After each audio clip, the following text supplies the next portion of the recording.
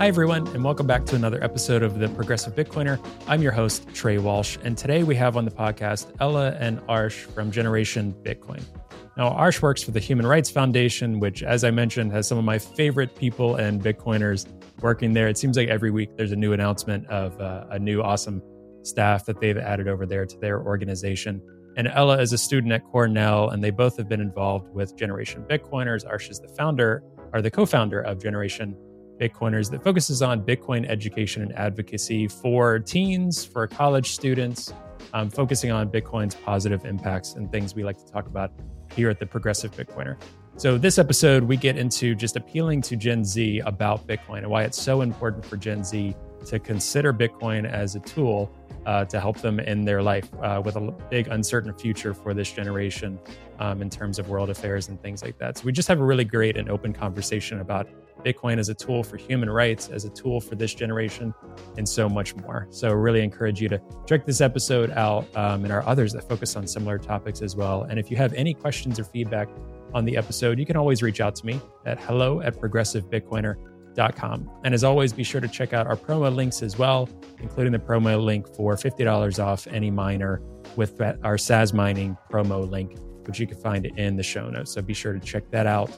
And as always, now we're recording these live via zap.stream. So if you missed this live recording, that's okay. We'll be publishing and posting about live recordings coming up as well that you can check out. And if you always miss our live recordings, you can check them out in the ways that you are right now via our YouTube channel or our pod streaming channels, wherever you listen to your podcasts. All right, I'll let you get to the episode and we'll see you again next week.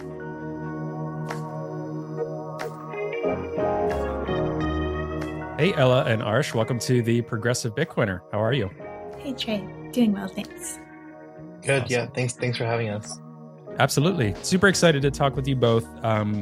More and more folks, I think, are seeing both of your names and what you all have been up to in the Bitcoin space. And just in general, there's always a lot of excitement when folks see young people getting into Bitcoin in the noise of crypto, in the noise of what's going on in the world, in the noise of a lot of the FUD that we like to focus on here at the Progressive Bitcoiner.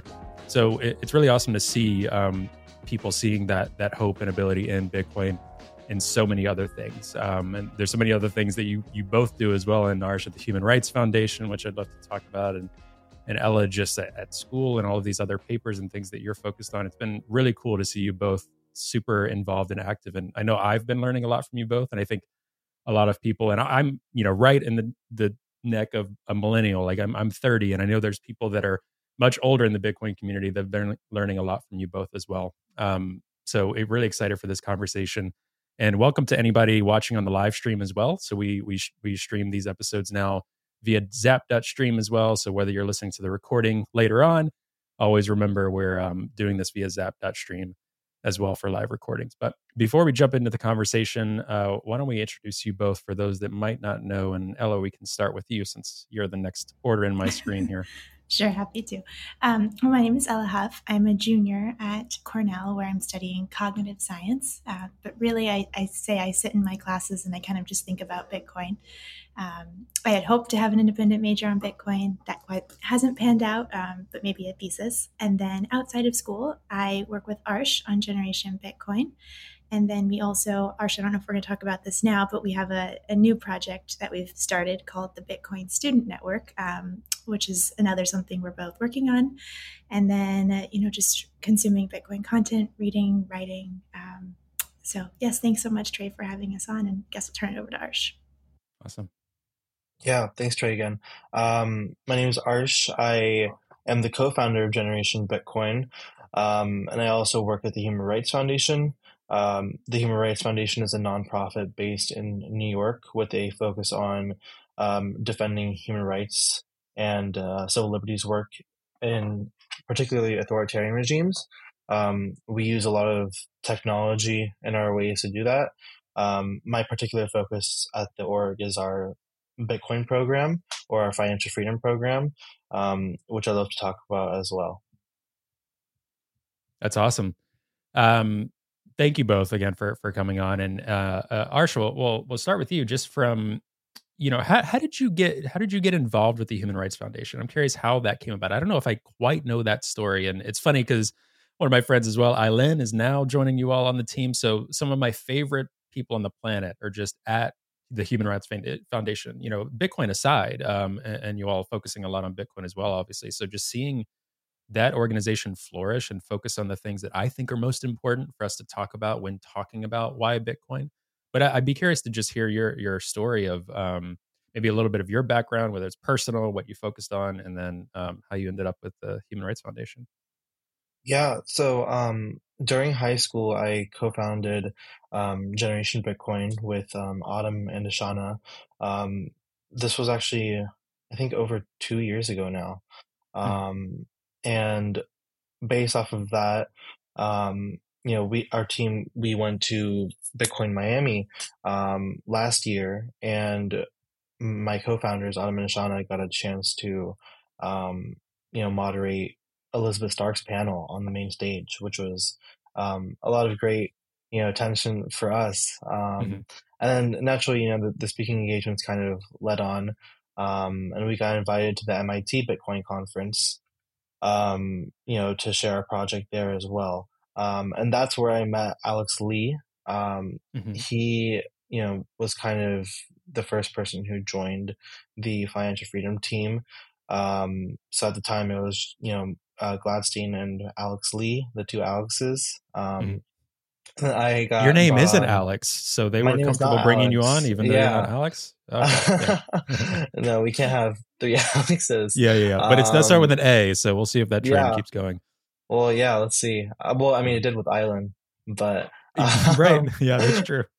yeah, but yeah, I mean, I started interning there, a bit over a year ago, around July of last year, and then I've been full time for the past few months, and from there we brought on CK, Mhm, the former, chief operating officer of Bitcoin Magazine, just last month, and then we brought on Island a couple weeks ago.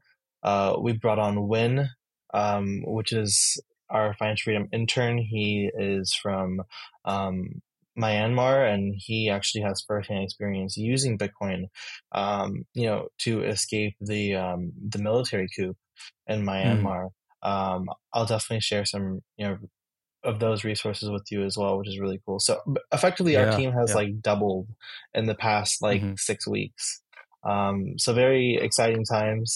Um, and yeah, it's all about just expanding our reach in our program, and being able to fund as many developers as we can, um, do as many external events, outreach, and kind of get the message out there that this is why Bitcoin matters. Like that's why I kind of joined it, because there was obviously, I mean, there's a lot of speculation in our generation about crypto and Bitcoin and stuff like that. So I wanted something to work on that was completely, I guess, like objective, right? Like you can't, like when you hear these stories about you know Bitcoin enabling people, um, it's kind of hard to pass that down, right? Like Mhm.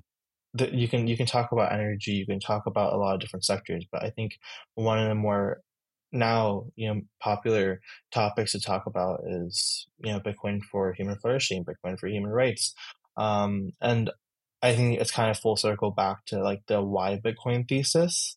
So yeah, I think that's something that's very important, in terms of storytelling, and um, in terms of also just like supporting developers to keep on working on the Bitcoin protocol to make it a better tool for human rights. Yeah, that's amazing. I so align with that. I mean, that was the reason.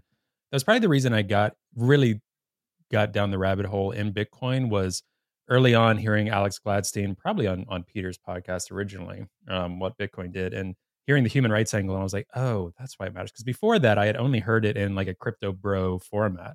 And I was like, Sure. that doesn't appeal to me. Like my career is in nonprofits, my career is in focusing on like anti poverty work, these kind of things. I'm like, that is not for me.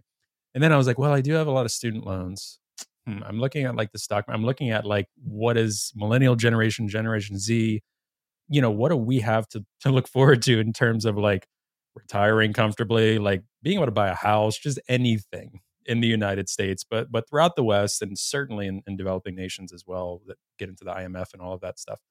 So it's a little bit practical than hearing that thesis of human rights and Bitcoin. I'm like, well, it is hard to refute that, right? If you really understand that. There are other real critiques, I think, of Bitcoin to talk through and work through, but we got to get through the misinformation first to even get to that point of like talking about, how really is it inclusive? Like how, it's a form of wealth. How is this inclusive? All of these other things. So I completely resonate with that, and that's why I'm here doing this. In the United States, but a lot of people hear about Bitcoin, like we don't need it, in terms of like people are using Venmo or using PayPal. I think there are many use cases still in the United States that make it a great thing, but I completely resonate with that so much. And thank you for all you're doing for that. Ella, how were you roped in originally to Generation Bitcoin? Besides being in the younger generation, being on a college campus, seeing these things, I'm curious how you were initially roped into this. Yes, well, I think, both instances, all huge thanks to Arsh. So I first learned about Bitcoin when I was in high school. It was just in a class called blockchain. And like you said, it was more on like the crypto bro, supply chain number go Hmm. up. And it didn't really resonate with me. Yeah. If you don't Then mind it, me asking, yeah, sorry for jumping in. no, no, What context was that? Like what type of school and things like this? I'm curious because also curious yes, the landscape of education. Many high schools aren't doing that, right? Or yes. K through 12 schools in the US aren't doing that. Yeah, so I loved my high school. I went to a school called Miss Porter's School, and they are trying to take a newer approach to education. So, for instance, Hmm. for better or worse, they've basically gotten rid of AP classes. They kind of start their own certificate tracks, and so I was in the one called Technology, Innovation, and Entrepreneurship. And Gotcha. basically, over your entire 3, 4 years, whatever you have there, you take classes on the different kind of strands. And then your senior year, you have to do a capstone project. And so I was doing the innovation strand of that certificate. And so blockchain was the class, and it just fulfilled that requirement. And then actually, the capstone project we ended up doing, it was called Asset, and it was basically like a financial literacy website course, because I think it's a very recurring issue that we always talk about is financial education is not taught in schools, and it Hmm. was an all girls school, and it's definitely not really taught to women, or women aren't Yeah. um, often brought up, motivated to take control of their own financial Hmm. situation. And Yeah. so, anyways, I was in that certificate. The other certificate is a global studies one. And so that's why I was in that class. And then, learned about blockchain. But I wish then that I had learned about the human rights element, just all of, I think, the more important elements of Bitcoin out there. Hmm. But then a year later, I went to the Oslo Freedom Forum. And that is when I Okay. kind of say that I discovered Bitcoin. I learned about it, heard it in high school, but it wasn't until a year later when I think I actually discovered what it is, like capital B Bitcoin, like why does this actually matter for the world? Um, and then so that was, I think I want to say end of May. And then I think my mom was talking on a Twitter space that Arsh happened to be in, and it had come up, why is my Twitter handle 21 million for the 21st? Hmm. And like I had written a piece for Bitcoin Mag, and like kind of a numbers analytical piece. Yep. Coincidences, not coincidences in Bitcoin. Anyways, all that to say, Arsh reached out to my mom, told us about Generation Bitcoin, and then I think that July I joined Arsh and Autumn Yeah. and Ashana and found Generation Bitcoin. So both instances are huge thanks to Arsh and HRF for me being Hmm. involved in Bitcoin. Yeah. I'm sure your mom was like, you have to do this. Like I can Oh, imagine I mean, it was there like was not an no, option. no. So there was no. Well, I also say like my decision to work for Bitcoin or spend my energy in Bitcoin is not. It's my decision. Like, Yeah. yes, I love that we can share this together, but there was never a time where she said, Ella, you have to do this, or I never felt that pressure. It was Yeah. totally something I chose. Yeah. But yeah, I came back from Oslo, and that was just a huge turning point. And then I don't know, like I was reading like the federal budget and going down the whole Greg Foss math about Mm-hmm. just so much. So yeah, then Arsh came up, presented the Generation Bitcoin opportunity, and it was just an absolute yes. Like, please, how could I, be helpful or get involved? So Yeah, that's incredible. Now, for people that haven't looked into Generation Bitcoin, can you summarize, what the focus is? What are some of the things you all are doing week after week, just in terms of this nonprofit venture, in terms of the scope of work and things like that? What are some of the things you all are focusing on, and then we can talk about what that's like connecting with this younger generation around Bitcoin. yeah, maybe I'll start and then Arsh, of course, chime in or interrupt. Mhm. So I think I'm reading Broken Money right now, so I have a lot Cool. of Lynn Alden in my head. Yeah. So to quote maybe one of the lines is, I think Gen Z, Arsh, I think thinks as well, Gen Z is kind of going to be left holding the bag. We keep, thinking very Hmm. short term, oh, the next generation will deal with it. But I think Gen Z, like, it's critical that they both learn about Bitcoin and also know how to participate and work in Bitcoin. And so that is really the two pillars of Generation Bitcoin. Like, how do we help Gen Z, the people in high school, college, who will kind of be Gen B, like Generation Bitcoin, Hmm. learn about Bitcoin because they're not going to see it in their universities and their high school. And then not just learn, but if they want, like, how do they participate? How can they, really take ownership over elements of the ecosystem? So, like Arsh, for instance, put together a partnership with Bitcoiner Jobs. We've held workshops in the past. And maybe Arsh, I don't know if you want to talk about the Bitcoin Student Network now here on more the day-to-day interaction. But I'll maybe turn it over to you. Sure, yeah. So with Generation Bitcoin, we've had, like Ella mentioned, we've had job opportunities, we've had workshops. We're still working on a few collaborations. Um, the one of the main things that we're working on now, which is a new initiative called the Bitcoin Students Network, Hmm. um, and that aims to connect already existing, or existing in the past, like clubs that have existed in the past or that are already existing, or to encourage people to create new clubs, like in college, or even in high school. And the focus of the clubs would be to talk about Bitcoin. So a lot of the universities right now, from what we've seen, like they have or have had some sort of like blockchain or crypto type of Hmm. club, like more universities than you think. Like yeah, like there's Berkeley, there's MIT, there's Cornell, but even a lot of the smaller and public and private universities, like they have these sorts of clubs. So we're kind of like just going around to the presidents or people that are heavily involved in these clubs, and the goal is to equip them with resources and information that they may need to actually talk more about Bitcoin. Hmm. Um, there's only a handful of like actually like actual Bitcoin only clubs. Um, and I think being able to cater to like blockchain or crypto clubs, um, you know they can say, hey, like we'll talk about Bitcoin too, because why not? Like I feel like when you talk to a generation about Bitcoin, it's kind of just like this old clunky thing.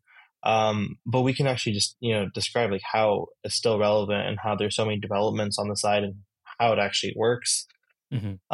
So I think little by little, you can kind of just, go to the people who are running these clubs and, encourage them to talk about Bitcoin. So the goal would be to, equip them with, whether that's financial resources or, like books or content and stuff like that, and try to just encourage them to talk about Bitcoin. So I think that's kind of like the next stepping stone that we're trying to get out there in the next couple of weeks or so. So yeah, very very exciting to be able to go to all the colleges and the university globally and just try to one by one talk to them and equip them with resources. Yeah, that's incredible. One thing that Ella said that stuck with me, because I think if I had to put money on it, timeline wise, it does almost seem this way is, Gen Z, holding the bag at the end of the day, right? So growing up, high school through undergrad for me, we heard a bit like, millennials, Social Security retirement might fall on us. Like, what's going to happen? And that could happen. But the government keeps being crafty in the United States and kicking the can down the road. So now it does seem like maybe millennials could be okay. In terms of some of this more catastrophic event that some Bitcoiners will say is happening next year. I'm not in that camp. Maybe not in our lifetime, but if it were a generation that really should start thinking about these things, it is Gen Z. And I get very passionate and very frustrated when those in political power are not focusing on this issue, are not suggesting that there will be a problem, or there is. The only conversation is full faith in the US government, full faith in the US dollar.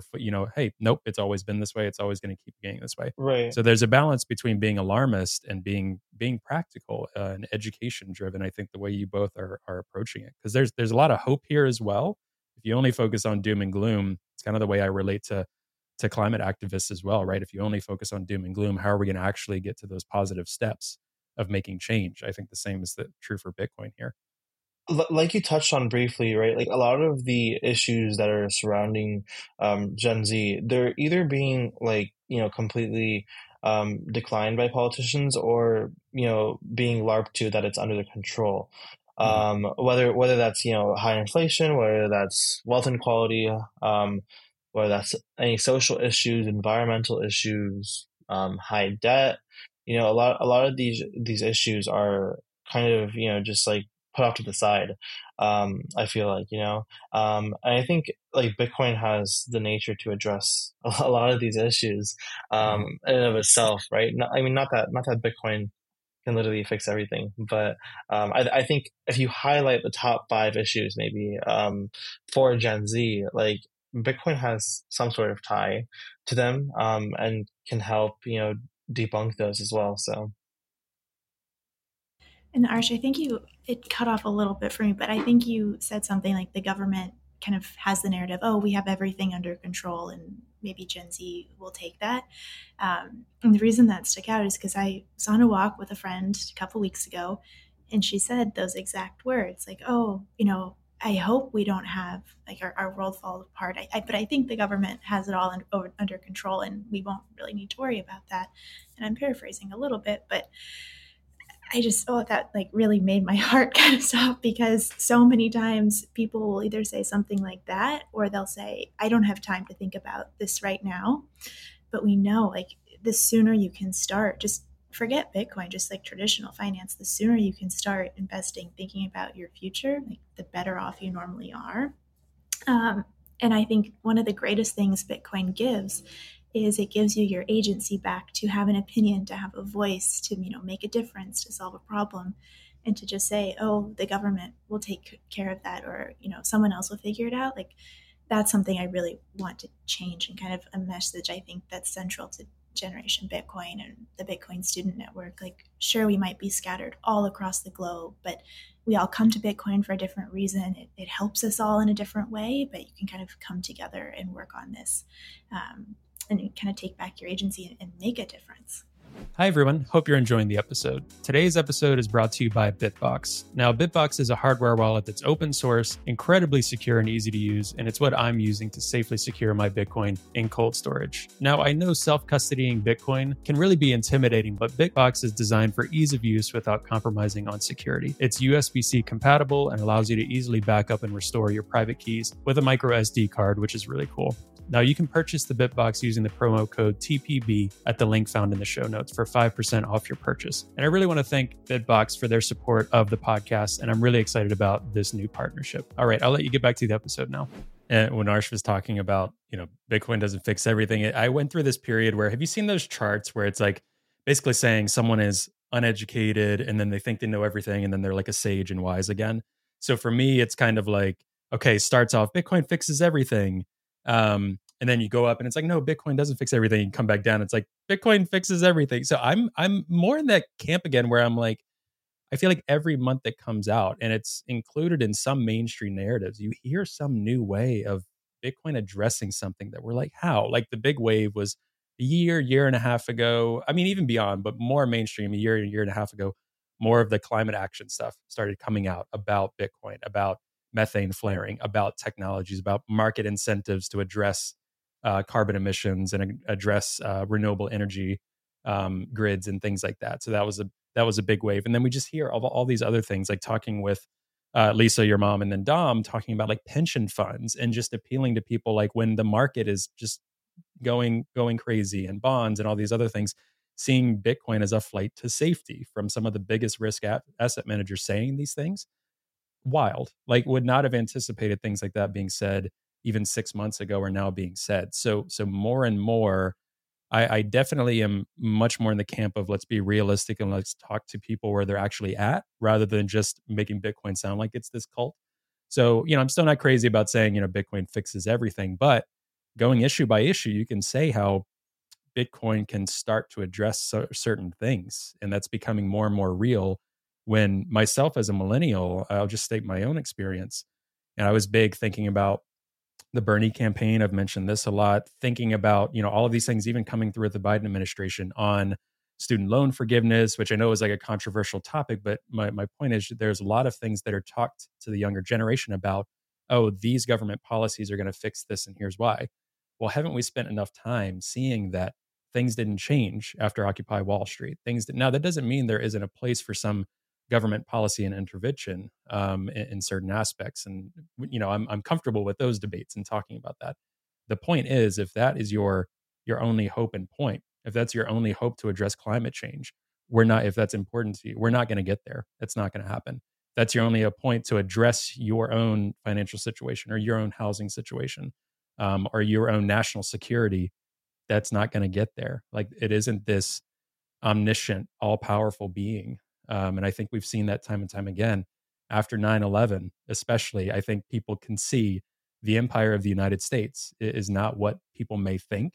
And it continues to collapse metaphorically and physically in different ways. Bitcoin creates hope at the end of the day when there might not be hope in this old system. I think that's one of the most hopeful opportunities.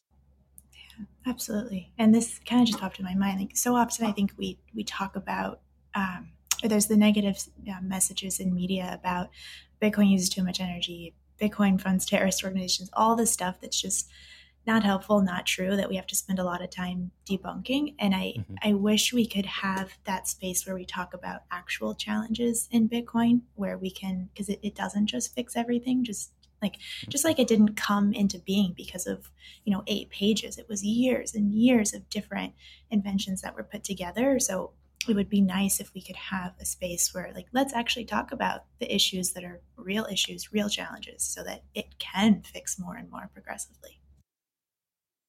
Yeah, I think we still haven't hit that point yet. And I remind people, 90 to 95% of people still don't know even beyond that Bitcoin's this thing. So some of the things we talk about, I have to remind myself, okay, like a lot of people don't even know that it's in conversations around human rights. And what do you mean climate crisis and Bitcoin? Like, isn't that a part of the problem? All of these things in my left circles and things like that I've had to talk to friends about. And it's only 14 years old. Like a monetary revolution, one of the greatest, if not the greatest technological revolutions ever, talking about money since gold. That's going to take a little bit of time. So I think patience for Bitcoiners is really important as well. And just whatever you're doing in Bitcoin, just persistently doing it week after week and trying to sustain it because it is exhausting, right? I try to fight exhaustion in the things you're talking about, right? And I believe that 100% is like we can't even get to some of the real issues, right? Because there's a lot of things that I'm concerned Bitcoin doesn't necessarily fix. One of them is like political power, lobbying influence, politics in the United States. These are things that Bitcoin doesn't necessarily fix. We have to change some laws and the way we run things, and the way that congressional leaders act and money in politics. That's different. I'm sure there's creative ways that Bitcoin can fix it, but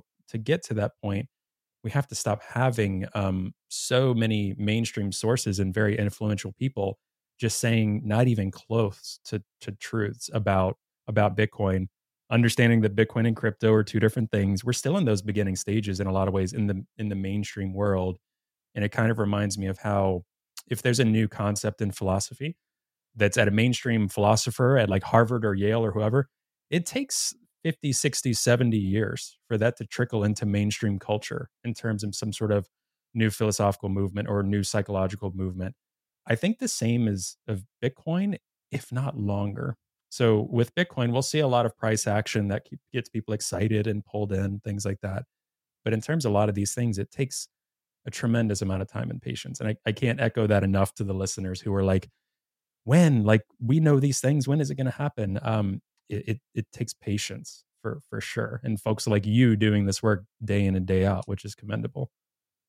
I think like you touched on earlier, right? Like a lot of the takes from the mainstream, I think it just gets more intellectually dishonest, as we go on. Like, I don't know, It gets like, desperate. That's what I hear. yeah, It sounds more and more I desperate. mean, but I think like, I mean, and it could be frustrating, right? But I think, like you touched on as well, I kind of like to take a step back sometimes and say, okay, like we're 14 years into this thing, and look how far we've actually come. Yeah. I mean, because it's something that can't be dismissed anymore, for sure. I mean, you Mhm. have to look at it, whether you're a politician, you're a policymaker, you're in the financial system. There's so many NGOs, and there's so many coalitions now that are moving the space forward. Even from the development side, right? Like year over year, if you look at the user experience and you look at the interfaces for a lot of Bitcoin app ecosystems, they just continue to develop and continue to develop. Yeah. With the support of a lot of organizations, or people who are working on open source projects. And I think that's huge because it makes Bitcoin brick by brick a better tool to be able to use. So I think in 14 years, I mean, we're doing pretty good, but it is kind of frustrating as well to hear some of these takes. But yeah, I mean, it's gonna be an uphill battle, but I think nonetheless, like we should still definitely be bullish on Bitcoin achieving a spot in pretty much every sector for sure. Mhm. Ella, were you going to chime in on that? No, I know. I was just going to say yes. I can agree. Yeah. Nothing else. Yeah. Yeah. Um, what are I've touched on this with you, Ella, before, and with so many people, but what do you think are some of the leading misconceptions? I mean, I can guess, but hearing from you both, what are some of the leading misconceptions with young people that are hesitant about Bitcoin, whether they're good or not, right? Maybe they are some good critiques. But what are some common misconceptions and critiques of Bitcoin that you think, whether it's in personal experience through this work or just things that that Gen Z is really battling with in terms of Bitcoin or just hearing about Bitcoin? Yeah, Ali, you can go ahead first. Okay. Okay. But I know I've said in the past, just very basics. Like people think you have to buy a whole Bitcoin initially, and Mhm. that's just kind of a big one. Can we pause on that point before I Sure. lose this? What are Yeah. your thoughts on SAT standard versus Bitcoin standard? Do you guys have feelings on this, Uh, or like or terminology? Gosh, I won't even go into the bits thing. But just in terms of like silly things like that, these things are so yeah. psychological. That's a good point, though. It's been a while since I've talked about this. Yeah, I think there's maybe just generally in Bitcoin, there's a lot of nuances, like just capital B Bitcoin, lowercase b Bitcoin, Hmm. Satoshis. Like there's a lot of nuances that you don't really find out about, I think, till you've been in the space for a little while. Hmm. Um, and I think I've noticed this in the past, but most people our age, like, we haven't worked for years. We don't have our nest egg yet. We don't have that much money. And so when we see, okay, 34,000 Bitcoin price of Bitcoin, or I don't know, a dollar X coin, whatever it is, like Hmm. you might think, oh, I can't afford Bitcoin. I'm not going to go to that. So that's just kind of like a big one. And if you feel like you can't buy it, there maybe you're not interested in learning more about it, or I don't. Sometimes if you own something, you're more inclined to do your research and study and learn about it. Yeah. So that's just an initial one. I guess also just even traditional finance, people don't know, like just generally in Bitcoin, you come into this space and then you realize how much you don't know.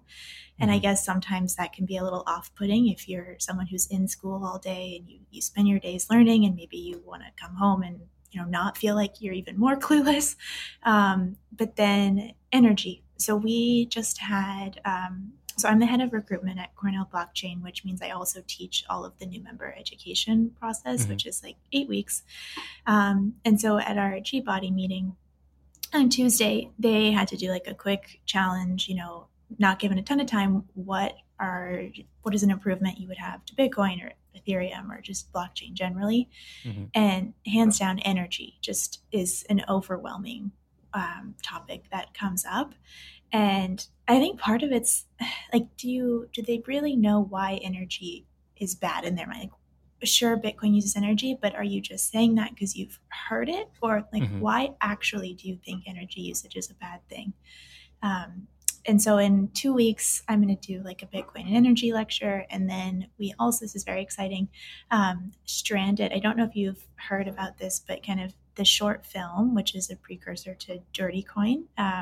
Okay. I don't think I've heard of Dirty Coin, but not the other one. Yeah, so Stranded is a 17-minute short film precursor to Dirty Coin, and we are going to be screening it here at Cornell, and we're going to have a panel that will follow it. That's awesome. So that'll be really exciting, and I think just having these experts come in and talk about Bitcoin and energy, better than I can, I think will really help to kind of tamper down those misconceptions and just make them think about energy in a new way.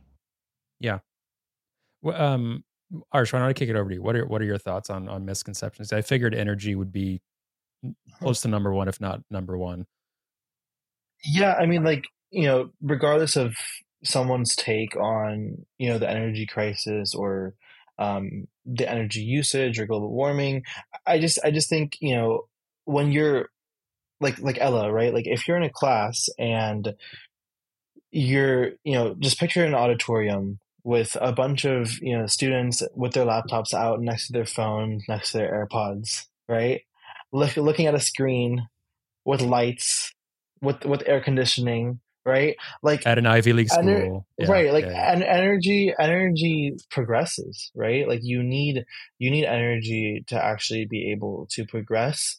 So I just think it's it's fun when you're seeing these these types of things, and the reason why it was first afforded to you in the first place was energy.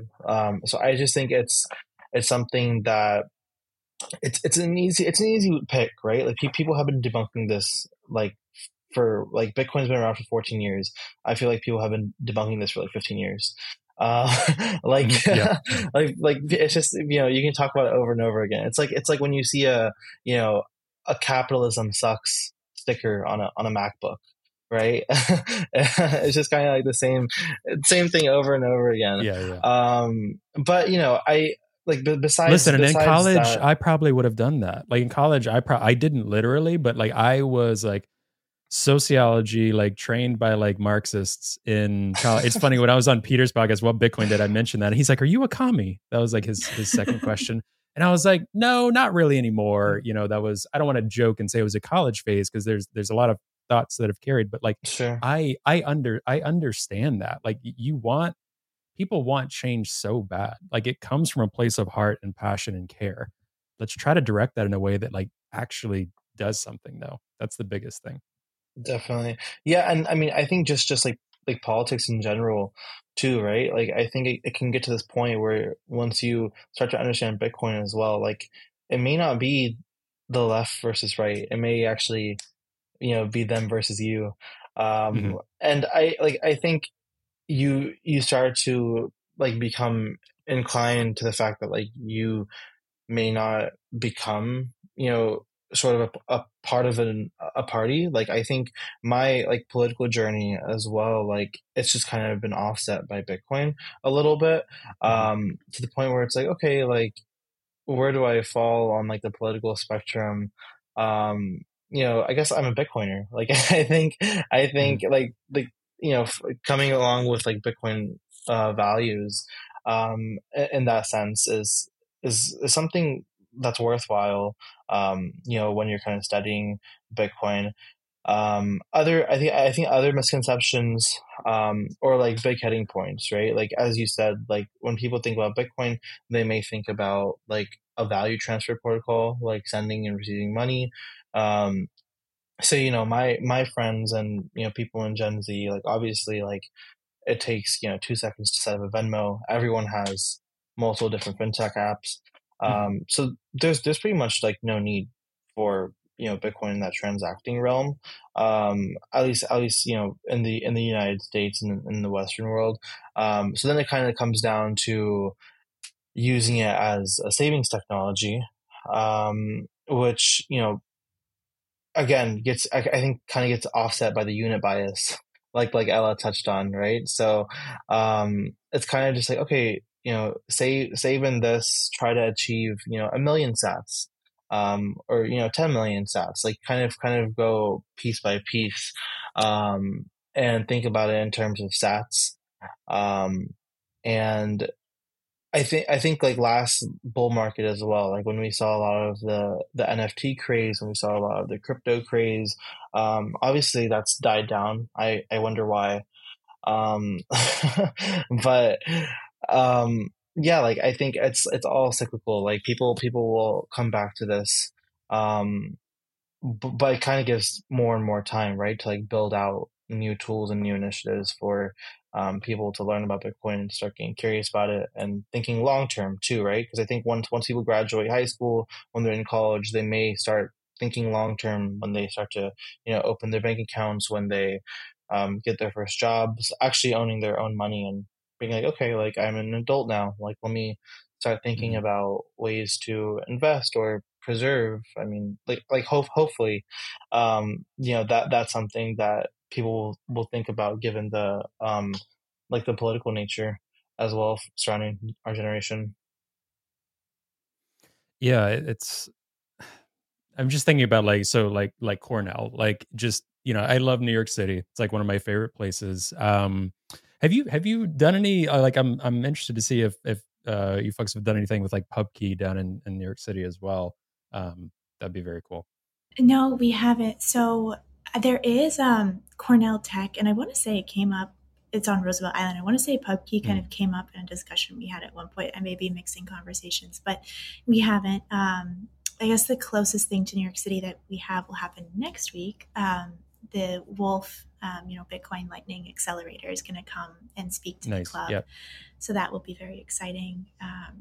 But yeah, it's not that far, but it's surprisingly a little difficult to get to New York City when maybe you don't have a car and just Yeah. Yeah. Yeah. Yeah. transportation. Yeah. For sure. For sure.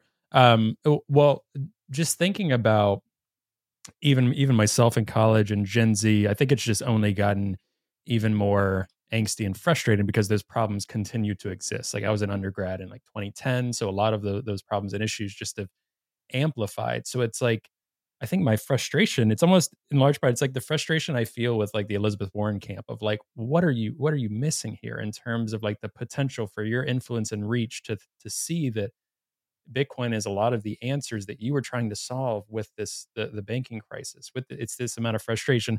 Same thing for young people, whether it's climate crisis, whether it's just government, whether it's surveillance, whether it's the police state, all of these things. I'm like, please, please, please try to wake up to at least what we're trying to do with Bitcoin or through Bitcoin or understand some of these problems because it pains me to see people just running up a hill that they'll never get to the top because you're operating in that same system.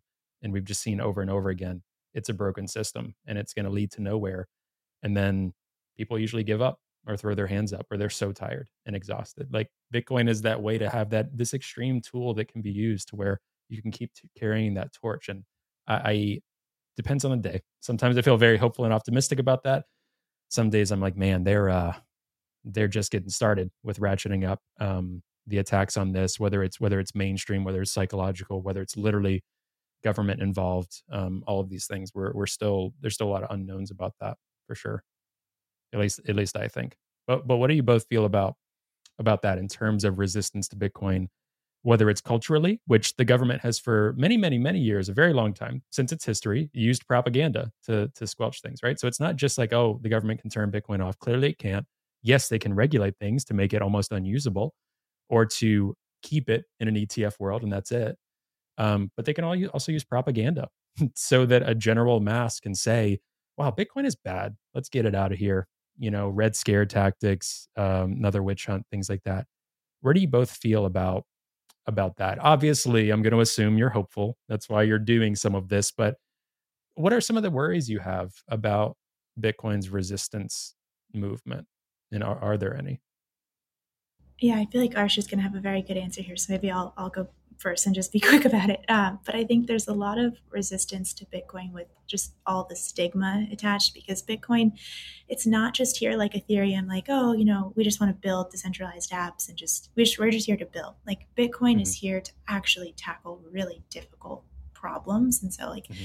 you talk about money, politics, energy, like Bitcoin doesn't beat around the bush. It kind of just gets into things. And so I think there's a lot of stigma that just people are kind of resistant to dive in there, and it's hard. Um, and actually, so I was in a class this morning, and it was a psychology class, and it was just talking about like confirmation bias and what is it going to take to kind of get people, like how do you get people to change their minds? Like, what does that really look like? And so the idea was kind of, when you're faced with some information that you agree with, like you just kind of use, like someone forwards you an article and it's aligns with your beliefs, you say, can I believe this? And you don't, you're kind of just like, yeah, I can. But if you get something that goes against your beliefs, you think from a mindset of, must I believe this? So you just have different ways of interacting with information. Um, and so it's hard that Bitcoin really challenges you and the beliefs you've held for a long time, and maybe all the people around you also believe. Mm-hmm. But the way that the professor kind of presented that, how do we overcome this, is kind of through relationships, and you kind of have to build up that trust. And oh, this person who I respect and who normally holds good beliefs, they think this. Why don't I? And so, just from Bitcoin's nature, that it is all about trust, don't trust, verify. Like, I found that to just sitting in class, like, I found that to be hopeful, that the way, he thought about how do we overcome any of our confirmation bias or think about new things is rooted in trust. And that is just a huge tenet of Bitcoin. I found that very reassuring. So, yeah, anyways, there's a lot of, I think, resistance because Bitcoin gets at really personal issues to people. But I think it will take a long time probably to overcome. But the fact that it's aligned with trust is very promising. So yes, I remain very hopeful. And I also think particularly people our age and just they're curious. Like, I think Gen Z, wants to understand how things work, not just like privacy. Gen Z definitely kind of thinks about. So yeah, sorry, that was a long way to say it. I think it will take a decent amount of time, but I do think in the end it will. I'm hopeful about the end outcome. Yeah. I think globally, like if you kind of take a step back and like look at, the use for Bitcoin, right? Like so we've been touching on kind of like a Western like political ideology, like Senator Warren, the Wall Street Mm-hmm. Journal, Bitcoin using, terrorist groups using Bitcoin. Oh no, you know, Mm-hmm. if I think like once you start to look at other political climates, like, but like, I mean, they don't typically have the discussions. Like from what I've seen, like people don't typically have these discussions. Like if you're sitting, in so, if you're sitting in a technology hub in Nigeria, you're not going to be talking about like, oh, like look at the new Wall Street Journal article. Like you're going to be talking about like ways to continue building how to use Bitcoin. Because a lot of the places on Earth who actually have a need for Bitcoin. I don't think that's a speculative need. Like that's actually like a desire for Mm-hmm. it and not a preference. So to overcome like, I guess, the force of saying that, hey, like Bitcoin may not be valuable, here? Or, like, how should we go about using Bitcoin? Do we want an ETF? I think all it takes is, maybe a couple good stories to reel people in to thinking about the bigger picture of Bitcoin. Like, I think sometimes, Bitcoin for its own good kind of moves a little too quick in the mainstream, or within different sectors. But it's good to like take a step back and look at the bigger picture of kind of why people are using Bitcoin globally, whether that's for Hmm. financial surveillance, high inflation, capital controls. There's a number of needs, but the good thing that makes Bitcoin unique is that Bitcoin is kind of just this tool that's here, and that's that you can use, and no one's kind of like forcing you to use it, or there's not some like marketing company behind it, or there's not like a foundation behind it. Like, it's just kind of there, and it, Hmm. it, it, it moves at its own force, and everyone else kind of just like draws the narratives and the conclusions around it. And Yeah, go ahead, Ella. Go ahead. oh no, actually, it's kind of a risk for me to bring this up because I was just learning this in a class, and I don't know if I'm going to be able to present this so well. But like Arsh, you were saying, like it's just kind of a tool to there, and a tool for you to use, and it's kind of in everyone's self interest to use it in the way that makes sense for them. But what I was going to add is, so I'm in a game theory class right now, and it's talking about like if everyone knows, if you have a game, and everyone knows that you're going to act in the best interest for yourself, you're going to act rationally, like that's what's called just common knowledge. And so if you have a finite game where the game could end, you will cooperate until the last instance of the game when you could actually earn more by defecting. That's kind of the layout. Like everyone knows that that's what you're going to do because Hmm. you are going to play in your self-interest and you're going to try to get the most you can. But the problem is that if everyone knows in the last period they're going to defect and try and get more, then what's the other player going to do? They're going to also defect. And so this is where you get into kind of backward induction where you're never going to cooperate because you just know, okay, in the next period they're going to do something to serve themselves and not me. My point to Bitcoin is that like Bitcoin is an infinite game. We don't have a last period where you can defect and go kind of try and cheat someone else over it. And so ultimately, I think sure there's resistance to Bitcoin, but in the long run, there is no last period. It will be in your interest to cooperate and not resist. Like there won't be a case for that backward induction to arise. So yeah, sorry that maybe was not presented so well, but I think there's a lot of resistance right now, but we just haven't thought long term yet, or really, because like we've mentioned, we're so new, they're so early. There's only 14 years so far. Um, so yeah, maybe I'll stop talking there, but I think that's a promising way to think about it too. Yeah, and my hope for the younger generation, especially, but this applies to everyone, I think, who are really Bitcoiners. The one commonality, and it could be viewed as we have a negative view of the world, but it could be viewed as we have a realistic view and there's hope within this system and this is a way to work with it. Speaking of game theory, is the assumption that people are self interested and self motivated. And I think that's been a struggle for me, whether it's with my own friends or with climate activists and with folks that I've worked with and talked to before, or people in the nonprofit space that I'm in that, we're fighting and trying to figure out what's the best way to address poverty, like in the city of Boston, where I do a lot of my work, or just throughout the United States or throughout the world, in South Africa, in Uganda, in China, addressing different things. Like I think some people, I'm very interested. Like I think the younger generation has seen ways in which the world is fixed for the rich, right? Let's use that as an example. Assuming that, why isn't a tool that can be really, really good, as Alex Gladstein recently said to me, like, man, Bitcoin is a great tool for the little guy. Like knowing that it can be such a good tool for the little guy, knowing that we can bet that those in power are self-motivated and self-interested. Like I could care less Larry Fink's opinion on something from BlackRock, but the fact that I know at the end of the day, the way markets work, way our world works, they're thinking of shareholder value and the way to get rich. Bitcoin is that Trojan horse of it will make people fabulously wealthy. so they can be motivated by that. But it'll also give incredible rights and access to folks that really need to use it, as Arsh was mentioning. So I'm wondering why the younger generation, for those that might be resistant to Bitcoin or trying these old methods of effective change and revolution, don't see. We can't assume that at the end of the day, okay, these rich folks or whoever are just going to say, oh, we're going to do the right thing. Okay, we're not going to be motivated by greed, or we're not going to be motivated to drill more oil because A, we need to, and A, we're making money. Whatever their cause is, assume the motivation is continuing to play the game as it is.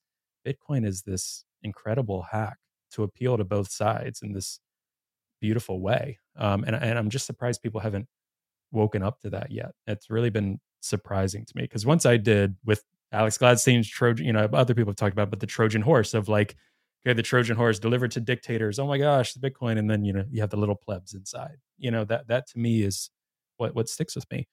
Like, why aren't people waking up to that? I don't know if you have an answer, but I'm genuinely curious. I still can't figure it out. I know I'm really sucked into the Bitcoin world, but talking with my friends, it's like still trying to figure that out. Yeah, would you mind rephrasing the question actually? Yeah. So basically, why haven't people figured out that, or especially the younger generation, that people are going to be self motivated and self interested? And that's also actually in Bitcoin's favor. Like, we can't assume at the end of the day that people are going to, quote, do the right thing without this market motivation, without this money motivation that Bitcoin brings. Like, they're not going to just automatically say, okay, we're going to drop to all renewable energy or whatever the case is, right? Without some market motivation, without some reason to use that renewable energy, all these things that Bitcoin can start solving. Like, people, businesses, governments are self motivated. That works in Bitcoin's favor. So I'm wondering why people haven't figured that out yet and seen that Bitcoin is that life hack. I think people are assuming that governments are just going to stop going to war, and that the dollar is not going to continue to be devalued, and that businesses are not going to be greedy. Those things. It's like Bitcoin actually uses that for good Right, at the end of the day. So I'm wondering why people haven't woken up to that. right. I'm not sure if I have like a direct answer to that, but I would say that like on the surface level, like I think generally, younger people kind of recognize the fact that, governments and certain parties maybe pushing that narrative around Bitcoin, um, but I mean, they do kind of understand like the like I said, like the surface level of the problems that we're facing, and I think like we're looking for solutions. So like Gen Z is looking for solutions. They recognize the problems, um, but it just comes down to like how they can actually be equipped to like kind of think about these things. Because I think different people think about things in different ways. So for it to be maybe culturally relevant to them or politically relevant to them, um, it just kind of depends on what their force would be to coming to that realization in the first place, if that kind of makes sense. Ella, I'm curious to know, you'll probably have a better answer than I will, but what do you think about that? Yeah, I have a couple, I don't know, different thoughts in different areas. I think one, like we've sort of talked about, it hugely depends where you're from, how you've grown up, like what part of the world are you from, what have your life experiences been. I think that definitely changes your timeline on when you wake up to Bitcoin and Mhm. you know how people are motivated to interact with it. But just thinking about in the West, I think the education system just doesn't encourage critical thinking very well. Definitely not. Like, I studied in China for a bit. Definitely not there. Um, we're so so many different things we interact with are very high time preference. Also, like, I mean, I don't know, just like Google telling you how fast it got the search result, or social media, or I mean, we're so obsessed with being busy also. Like, everyone at school, like, your Google Calendar needs to be filled to the max. Like, there's Mhm. so like, so I think that's a huge thing. Just thinking like, why haven't we woken up? Why haven't we realized that Bitcoin is kind of a hack? Because we haven't just sat down to think, and maybe we also don't even know how to begin thinking, like what are the questions we should ask. And once you're willing to give time to Bitcoin, you find those questions that you should ask, and maybe what misconceptions you've held. Um, but yeah, I think yeah, critical thinking is definitely a huge one. And so I was messaging with someone yesterday, and they said a phrase which I have to steal because I think it's incredible. But it was basically, free time is your call option on future opportunities. And so I think with just the high time preference, like I gotta think short term. I need to be busy. I need to do this and that, and we don't think. We're not giving ourselves space for new opportunities or new possibilities. So yeah, a little bit harsh what you were saying, but that's where I kind of am right now. Yeah, I definitely agree with that. And I think in terms of that short time preference, it's also what makes us so reactionary. Just as a culture, it applies intergenerationally at this point. For years and years, amplified by social media, amplified by so many things. Like when some sort of disaster or controversial thing happens, it's almost like people feel the need. You have to have an immediate reaction, an immediate synthesis of the entire situation, and put your opinion out immediately and stick with it. Again, whether you're a politician, like, speaking of Hamas and crypto, right? Some politicians read a Wall Street Journal article that was factually inaccurate. They wrote a letter a few hours later, next day. It was probably drafted literally 2 hours after. I was trying to do the timing in my head. I was like, their staff did a quick turnaround on this.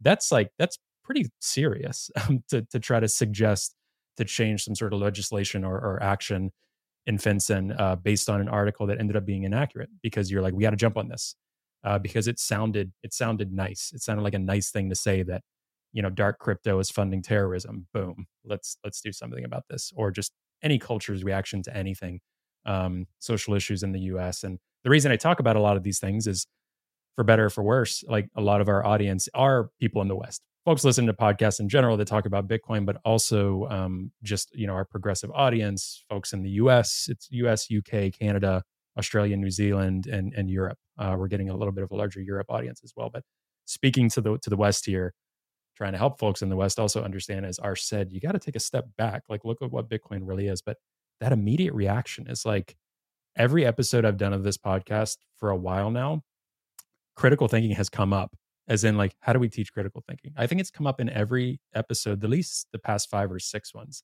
And Bradley Rettler and I jumped into it a little bit more since he's a philosophy professor, talking about how do we even begin to address that, because I see it as such a critical problem. But you're spot on, Ella. It's like that is a problem in being able to even have some of these conversations to begin with no easy answers here. Like, I don't know if Bitcoin fixes that, because we can't even get to Bitcoin unless you take a step back and teach people to sit for a little bit. But I don't know, I also kind of challenge in my own brain, like, we don't really know how money works. And so I also think with Gen Z, I don't need every Gen Z person to be an expert on Bitcoin. It's Yeah. okay if they don't, Bitcoin's not their thing, but all 8 billion people have the right to know about Bitcoin as a tool to secure their financial freedom, just secure their freedom.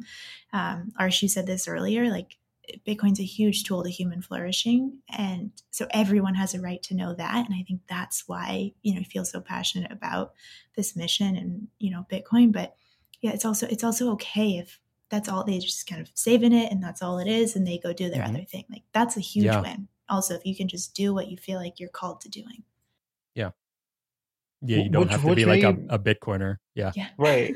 Well, which may be like bound to change over time too, right? Like if someone may acquire Bitcoin for one reason, that reason could change down the line as well, Hmm. and evolve to something else, which could affect maybe your Bitcoin holdings proportionately, or what you do with your Bitcoin, the reason why you even hold Bitcoin kind of evolves. So I think, like, from what I've seen, like when people start to kind of get their initial sats, then it kind of gets them thinking because they have skin in the game, and it kind of takes them down this rabbit hole. So I think it's at least good to touch on like why people should at least just give this a look. And I think it's going to come to the point where like a lot of people, you know, may have to give it a look, for one way or another, like whether that's a bull market coming, and it encourages people to look at it again, whether that's a very false and intellectually dishonest Wall Street Journal article that comes out talking about it. For one reason or another, I think this, people are going to be tempted to give it another look. Because I had conversations with people about Bitcoin, a long time ago. But then, when Bitcoin goes up 20% overnight, like it did, like, this past week, like incentives kind of drive them to say, oh, Arsh, like, what was that, Bitcoin thing that you were talking about? And I think that's like a natural force within humans as well. To kind of look at the incentive within, their jurisdiction and within their ideology, and then kind of take it back to, okay, like, let me revisit this thing. So I think it's something that can't be dismissed over a long term, but maybe something that people may keep on looking at over and over again until they figure out kind of like the why. But it also comes to education, right? Like, I think I'm definitely bullish on, like, financial literacy, and Bitcoin's impact on financial literacy, which can be talked about for a very long time. But yeah, I mean, that's just kind of like the TLDR of, when it comes to like education, and when it comes to like different narratives, like how people are kind of thinking about Bitcoin and why they're thinking about it. Yeah. Yeah, I agree. And we touch on so many things in this episode. It's just impossible. We're just scratching the surface here. And that's why, I love also through this podcast, just, whether folks know you or not, just introducing folks to people, and then the amount of times people follow up. They read into things that you're mentioning. They look into different resources and connect with you both. So excited for that. But before we conclude, just wanted to see if you had any final thoughts or messages about what you're trying to articulate for Gen Z. Thoughts about Bitcoin in this next year. A lot of these incentives, as you mentioned, 99% sure there's going to be some sort of price action on Bitcoin soon or within the next year that might make people scratch their heads and either amplify the messages against it, saying like, see, like it's just this BlackRock tool to burn the planet, or they're like, that went up quite a bit. So what are some of your thoughts going into the next few months, the next year, considering all this and your messaging to Gen Z?